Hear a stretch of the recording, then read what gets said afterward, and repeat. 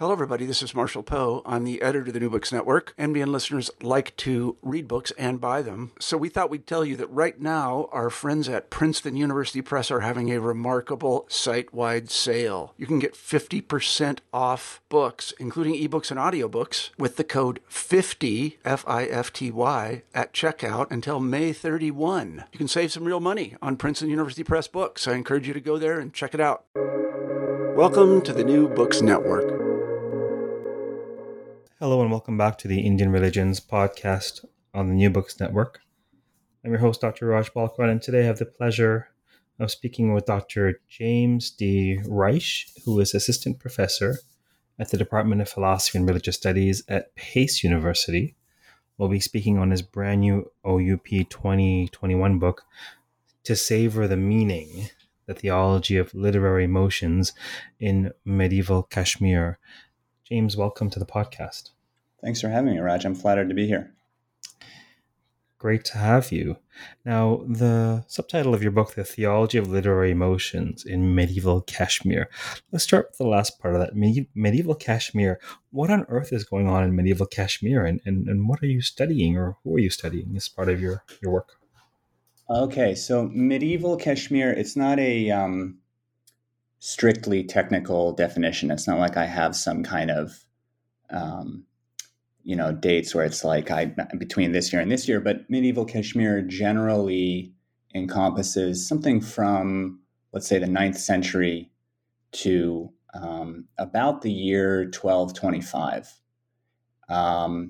In Kashmir, which is the very far northern part of India, as I'm sure many listeners know. And this time and place was a kind of golden age of intellectual development. It was like there was a flourishing of philosophy, arts, and particularly literary theory, which is what I'm interested in, that seems to be related to a kind of atmosphere of syncretism, an idea that people could borrow ideas from each other and mix ideas and experiment a little bit, that created some very, very long-lasting and well-known and influential ideas in the history of South Asia. And it ended in the 13th century, we now think, with actually the invasion of a Bhutanese warlord, which is described in the second Rajatarangani, sort of like destroyed the culture of the valley, the learned culture of the valley, and it never quite attained its previous prominence. But this period was really kind of golden era and had some really amazing ideas that were developed. And so now that you've given us sort of the lay of the land, what are some of these ideas or people? Like what particularly are you looking at? Like what's your data for the study? Well, my book is looking at literary theory, at people who are trying to understand how it is that poetry communicates emotions and why that's valuable, what that does to us, why it's valuable, why we like it, why we should keep doing it. I tell the story basically of 3 literary theorists. The first 2 of whom are quite well known. The first is Anandavardhana, the second is Abhinavagupta, the third is someone named Mahima Bhatta, who's slightly less known than the other 2. And these theorists are sort of part of a trend in Kashmir of borrowing ideas from religious philosophy, religious terminology to discuss literary theory. And the book tries to sort of explore why they do that, how that came about, and what the relationship is for these theorists between literature and what we would call religion. And do you think in this context that one can make that separation between the religious and the literary? You can make the separation in terms of discipline, in terms of genre. People writing these books, say Abhinavagupta writing his commentary on the Dwanyalaka, he's aware that he's writing a book on a particular subject, on literary theory, and he mentions religious ideas, but he doesn't go into extensive... Abhinavagupta, just to back up for a second, was someone who was an extremely well-known and prolific theologian who wrote in a tradition, in a subset of what is now called Hinduism, that's called Shaivism.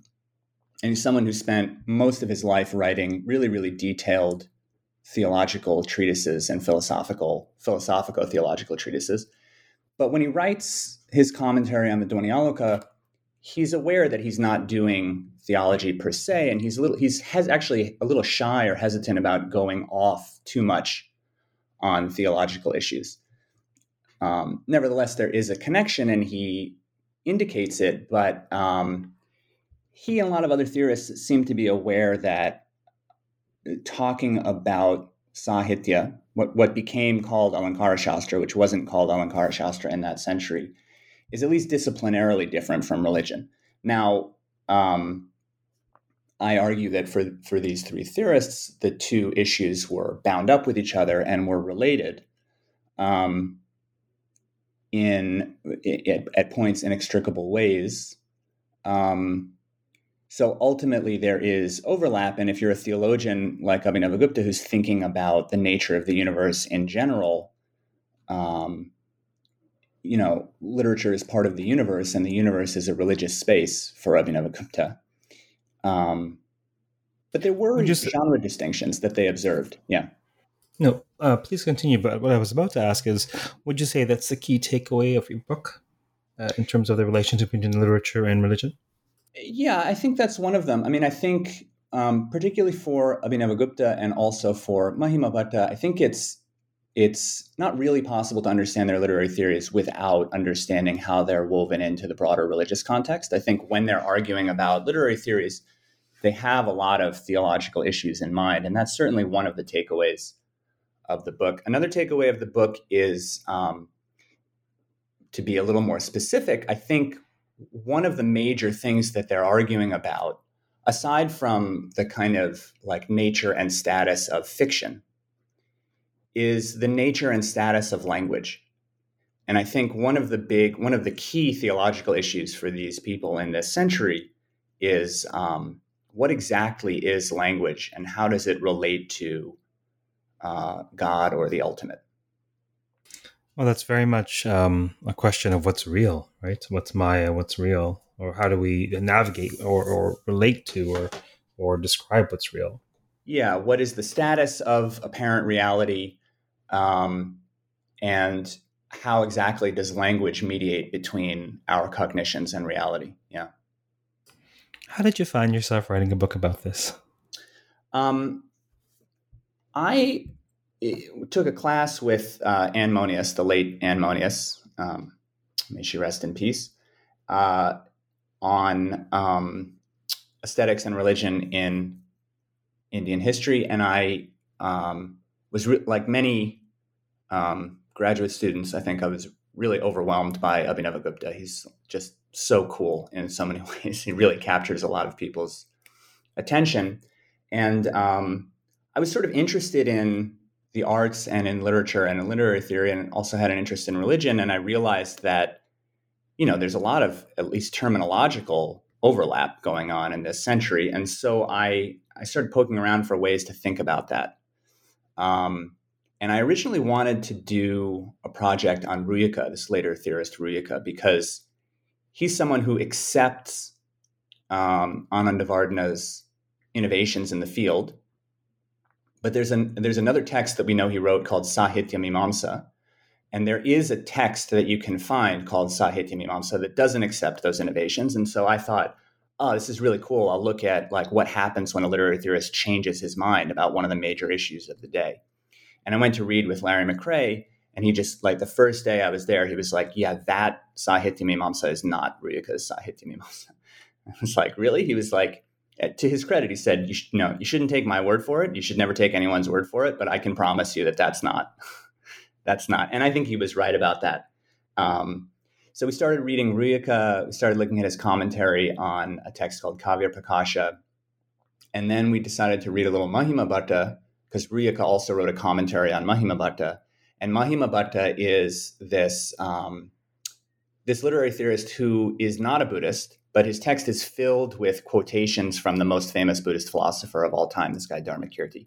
And so I was very struck by that. And really the project began as a way of trying to figure out why it is that this guy Mahima spends so much time quoting Dharmakirti. in arguments about literature. Anmonius, may she rest in peace indeed. She happens to have been my advisor's advisor academically. Oh, really? Yes, and we just recently had Lawrence McRae on the podcast with with Eagle on their joint publication. Perhaps we should do sort of these podcasts in the future where there are a couple of you and we talk about books that really relate with each other, because we also recently had Ben Williams on the podcast. So there's there are these little enclaves of scholarship and thought. It'd be kind of an interesting thought experiment as I got to be careful to think out loud on the podcast, because then I might be bound to whatever comes out of my mouth. Well, I also run a podcast with Ben Williams. Really? You host one with him, or how does that work? We host one on Patreon. We've been doing it for about 1.5 years now. He's an old friend of mine from grad school. He also studied with Anmonius and with Parimal Patil, who was my other major advisor. It's called Close Readings, and we sort of do an episode every 2 weeks where we work our way through a text and we look very closely at the Sanskrit in translation and how it means what it means. It's fascinating. So let me share that all of my worlds are colliding. There's a couple different, pieces to the Raj Pie. I do the podcast. Obviously, as you know, there's scholarship, and I do, coaching work, mostly personal growth work, and sometimes people really want to dive into text together. A variety of different things that keep me occupied, apparently. But, it seems that gone are the days when, the spiritual life and the academic life are compartmentalized. When, I kid you not, it was last week, I was meeting with one of my weekly students, very, very astute guy, Bright, used to be a lawyer. And we, our primary work isn't personal growth as much as it is textual exegesis. Mm-hmm. And, very spiritual guy. He wants to understand sort of the spiritual import, significance of a particular text. And he says to me, I just heard a podcast with Ben Williams and this guy named James Reich, he said, and you should have him on your podcast. And I said, well, he's actually scheduled for my podcast next week. I'm like, here I am. Here you are. Strange but true. That's very funny. Yeah, it is funny. It's so funny. I forgot what I was going to ask you next. Oh, what surprised you most about this work? Like, did you kind of, when you discovered this train of thought or Mahimbata, did you kind of have a hunch as to where this was going, or did something really throw you for a loop that you ended up finding? I had a hunch where it was going because I had done some work on Abhinavagupta and I had a kind of clear understanding of Abhinavagupta's stuff. Not to get too much into the weeds, but Abhinavagupta is really interested in an older theologian and grammarian named Bhartrhari. Bhartrhari had been incorporated into his tradition of Shaivism, probably against the wishes of previous people in that lineage who did not like Bhartrhari. And Raffaele Torella has argued that happens because they need to argue against Buddhists, because Bhartrhari represents a kind of inverse metaphysics and theology from Buddhism. So the fact that Mahimbata spends so much time quoting Buddhists, I thought might have something to do with that. And I still do think that. In terms of what surprised me, this might be a little bit more of a humorous story, but like as I read more and more of Mahimbata, I wasn't as compelled by his literary theory. His literary theory is very dry, very literal-minded. He proposes a lot of emendations to classical verses that I think actually make the verses not as good or are not as interesting. And so by the end of writing the book, I was kind of like, Mahimbata, it's interesting the role he plays in this century, but I'm not really so into him. And then as I was editing the book, I reread his opening and closing verses for the whole text. And something about his personality just struck me as so endearing. I just want to read his there's only 3 verses. I'll just read his opening verses if that's okay. Please, that'd be great. I thought I would pull these up because they're so fun. So he has one opening verse where he says, blah, blah, blah, I'm going to refute Anandavardhana's theory. And then he has 3 verses. And the only thing you need to know is that the mirror and the moon are the names of 2 texts on literary theory that Mahima seemed to have disappeared by his time. He doesn't have access to them. So he's lamenting not having access to them. He says, "This effort of mine is made for those like me, since there's nothing in the world that pleases everyone. When the sun appears, some things bloom, some burn, and others shut down. My mind, in a rush to fame, hasn't had a chance to look properly in the mirror. So how could it know if it put all its jewelry on crooked? On the path of literary theory, which is very dark, it's easy for my voice to stumble at every step, since it charges ahead without the light of the moon. However, let educated people set all that aside and attend to what bits of wisdom there are, for they are not trained to be like sieves, catching the chaff and letting the rice fall through." And then he says in his very final verse, after saying that he wrote this whole text in order to educate his grandchildren, which is totally adorable, and I can't think of another example of a text like that in Sanskrit, he says, "Speaking this thing which has not been depicted before by anyone else, I am sure I will find a place in the memory of the wise, whether that be because they seek a cause for laughter or because they wish for the joy of reflecting on the true nature of some new subject." That's the very final verse of his text. And Wait, I've got to write that down. Be sure to find a place in the memory of the wise. Okay, I'm putting that on my personal CV website. yeah, I've said that to other friends, even those who don't do Sanskrit, and they're like, I'm putting that above my desk. At the height of editing a book for publication, the fact that he's willing to be so personal and so kind of open about his insecurities was really kind of amazing to me. And this is kind of roundabout way of saying, did anything surprise me? I was surprised by the end of the project to find myself kind of wishing that I could hang out with Mahima Bhatta.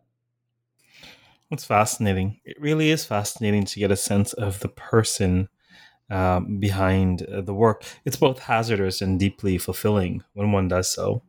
Because one can understand, for me anyhow, sometimes you don't know if you're quite reading someone right, but when you do, it's deeply illuminating because then you have the context, right? It's just like a text message from someone you know versus someone you don't.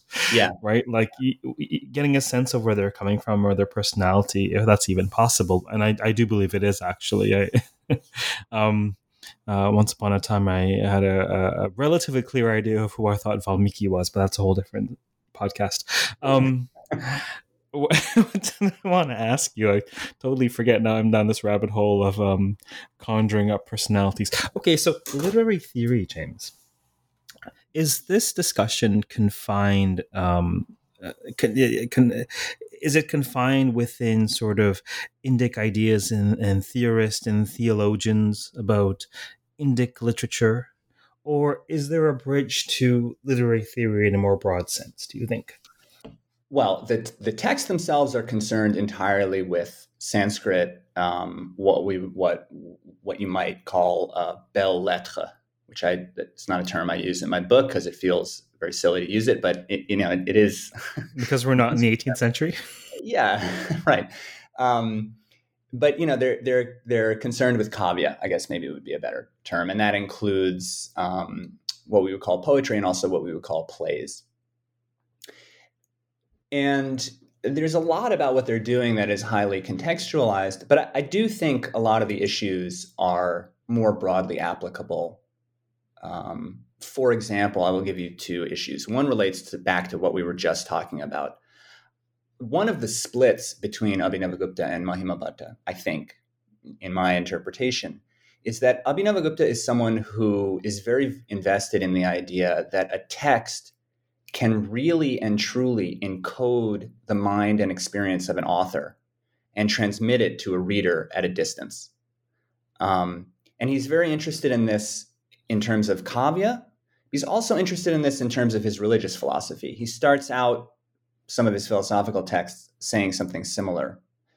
And he really does seem to be interested in this idea that an experience can take form outwardly in a kind of congealed, it's almost like, I think of it sometimes like there's water, right? Your mind is water and you freeze it into an ice cube and then you can hand it to someone else and then it melts in their hand. He thinks of texts in this way. And he thinks of the experience of emotions in literature as the experience of something real, and not just real, I think, but more real than ordinary life.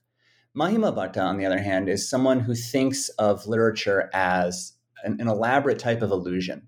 When you come to a conclusion about, this character is feeling sad, that's an illusion. The character, there is no character, there isn't really sadness there, but it has a kind of instrumental value because it catches your attention and helps you pay attention to the moral training that a text provides, which is really important.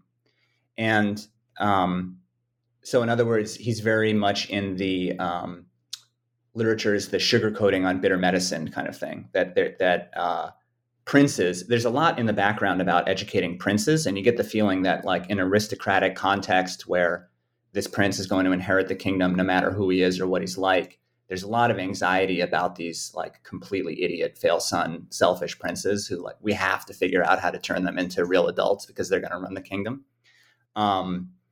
And literature is, like, one way to do that. And he thinks of it as basically false and illusory, but helpful in certain ways. And I think that could be fruitfully applied to what we were just talking about. Like, can you actually capture the mind of an author from the past?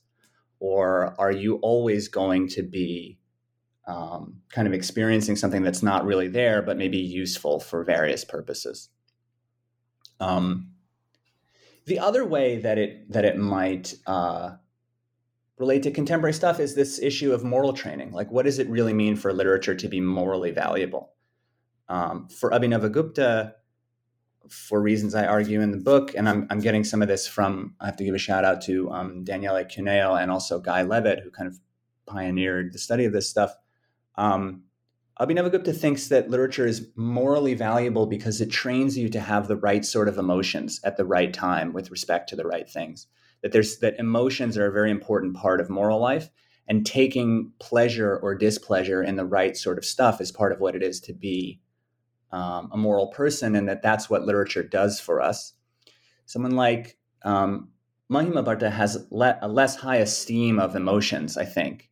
He thinks of them as something we're very interested in, but not necessarily valuable in and of themselves. And he has this kind of pedagogical approach where, like, you use emotions to keep people's attention while you're telling them stuff, but there's the emotion and the stuff you're telling them are separate. And those are, I think, two different ways of approaching lots of different things in contemporary life. And we can think about literature that way. You can think about something like, children's movies or children's TV and the kinds of arguments we have about what those do to children, and are they training them in the right way? You can think about pedagogy. Like, I find Abhinavagupta's theory to be a more congenial way of thinking about literature. I'd rather think of literature that way. But Mahima Bhatta's ideas, I've realized over the years, are quite good as a pedagogical technique. And in the classroom, as a teacher, I actually find myself doing that sort of stuff a lot. Like, I don't necessarily think in the classroom that jokes are so important in and of themselves. There's nothing, like, really in a deep sense pedagogically or morally useful about students laughing. But if I see the student's attention flagging, I will tell a joke, right? Or I'll tell jokes as a way of, like, building a bond between us so that they have more of an understanding of what I want to say. But the jokes are kind of, it's not exactly instrumental. I mean, I'm not like a sociopath who's just completely alienated from my students and just manipulating them into laughing. But I have a kind of, like, I'm aware when I'm teaching that I need to sugarcoat things a little bit, Yeah, definitely. Those two poles, I think, are definitely relevant outside the realm of Sanskrit literature. Yeah, those two poles come up a lot in how I perceive other people in works and reality in general. Whether I'm working with someone one-on-one or trying to conjure up the, the personality of someone long gone, we're all unique and without question, and we live in, unique times. But there are certain discernible patterns of human behavior. And one of them, to overly simplify, is, is someone primarily a thinking type or a feeling type? We all do both, obviously. But without question, the vast majority of people will be one over the other. Yeah. And so, or let's just say you have these two faculties, thinking and feeling. The critical thinking is important. It may not always be the most soulful or applicable to the human experience insofar as people are moved by emotions. And when people do read works of literature that seem to understand them better than anybody they've ever met, that's a very powerful experience. It's an Yeah. emotional experience, or moments of awe, or moments of joy, or moments of what have you. And there seems to be this sort of emotional mind and this intellectual mind. And I think those two pull. That's how I'm Yeah. hearing what you're saying, anyhow. Yeah. I mean, I do think that emotions are um, an inextricable part of the moral life. Like, I think, for example, think about, being married to someone or having a friend and them saying like, I could murder a baby if I felt like it. I've just decided for rational reasons that it's not the right thing to do. That's not really someone you'd want to be close to, right? You don't want someone who's just decided rationally that they couldn't do this evil thing. You want someone who actually would feel disgusted, like would be unable emotionally to go through with it, right? Well, we have injustice. One can argue that our conceptions of justice are by and large attributed to our circumstances and conditioning. I don't entirely buy that, because no matter how young someone is, you go and you smack them upside the head, and they're kind of like, "What the hell do that for?" Right. We have this sense of, so justice, or a sense of justice, it's a visceral. Right. It's not intellectual. Mm-hmm. You can intellectualize it, but you have a sense that someone has to pay, or you have a sense that you've been wronged. Yeah. And it's just so ingrained in us. And I would say it's definitely predominantly an emotional experience. And obviously we intellectualize and rationalize, particularly when it comes to a legal system that has to mete it out somehow. But yeah, without question. Aristotle says somewhere, if you know that something is wrong, philosophy can explain to you why it's wrong. But if you don't know that it's wrong, philosophy can never explain to you that something is wrong. That's brilliant, actually. That's a great way of expressing this idea that there's an element of knowing that's instinctual, and if one doesn't have that instinctual element of knowing, it can't be computed into someone. Yeah. Fascinating. So it looks like folks can learn about an historical period and history of ideas from your book, and they can also learn about much broader topics by extension. I hope so, yeah. I hope so. What would you love most for folks to take away from this study?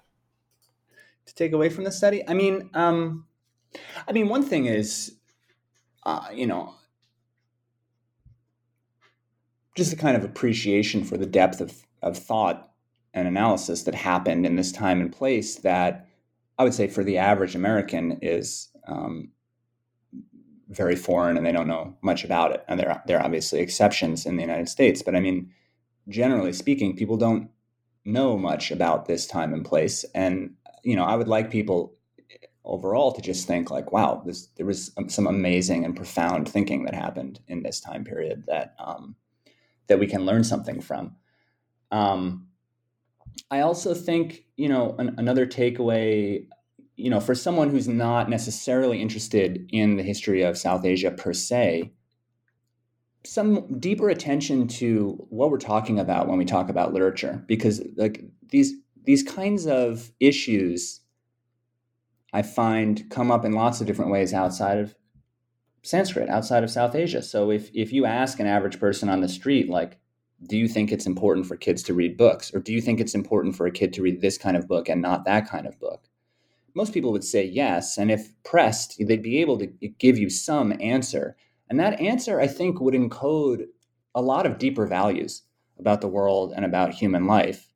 And you could think like, oh, literature is just kind of for fun, or maybe it helps you like read better, or it's a way to pass the time. But, for a lot of people in a lot of deep ways, I think, even in an inchoate way, art and poetry encodes a lot of really, really deep values. And those are often tied up in really interesting ways with things that we would call religion, or that we would not want to call religion, but can be shown to be religious or religiously derived in certain ways.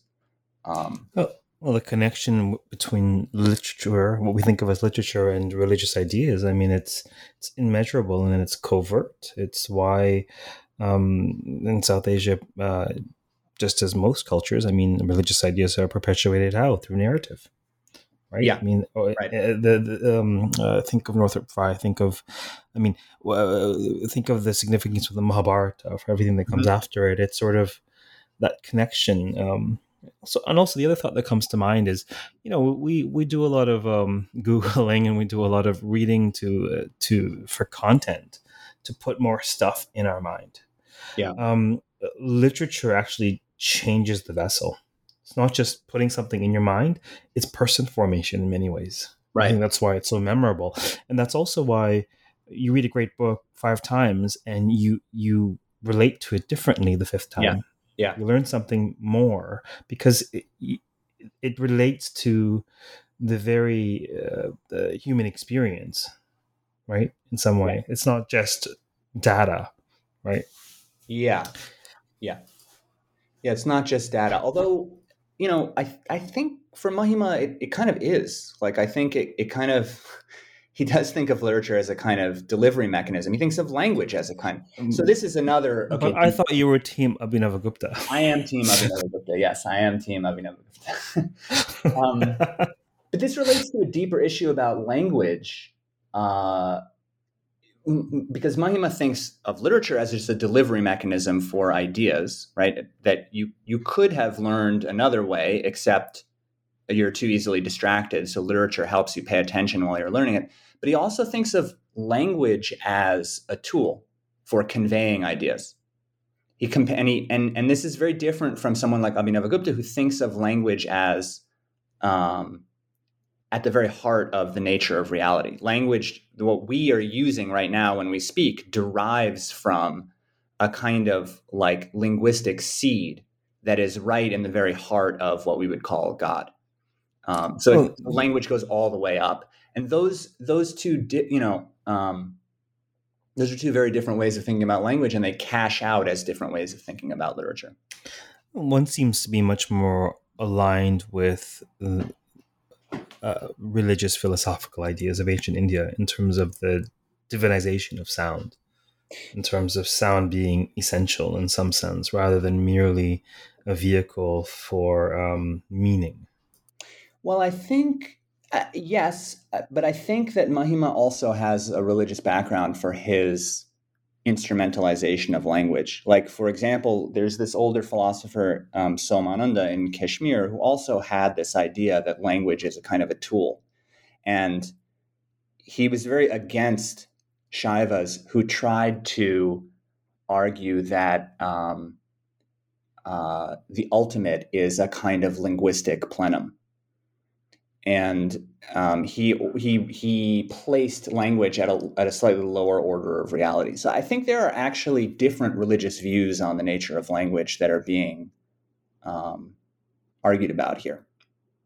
Mahima Bhatta at one point compares language to, he calls it like a leather water bag, a driti, which is not a word I knew before reading this text, like for carrying. It's just like, I would imagine not.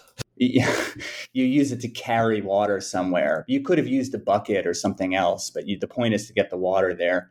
And I think there is this trend in certain areas that like Buddhists certainly feel this way, that language obscures reality. It doesn't reveal it. And I think, this I know less about, so I'm going on a little bit of a limb here, but I think Shankara also has this I think this may be part of the breakdown between Shankara and someone like Mandana Mishra. Is there an element of truth in language, or is it only instrumentally useful for certain purposes? Fascinating. Is there anything else about the book that you hope we touch on?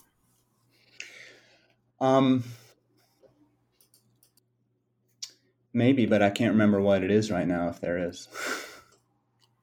Sounds like the yagya is complete then. Yeah, perhaps it is, yeah. Well, thank you very much for appearing on the podcast.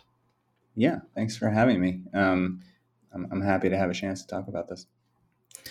Yeah, so for those of you listening out there in the timeless time of podcast land, we've been speaking with Dr. James D. Reich of Pace University on his brand new 2021 OUP publication, To Savor the Meaning, the Theology of Literary Motions in Medieval Kashmir. Until next time, stay safe, stay sane, and keep contemplating the utility and power of language. Take care.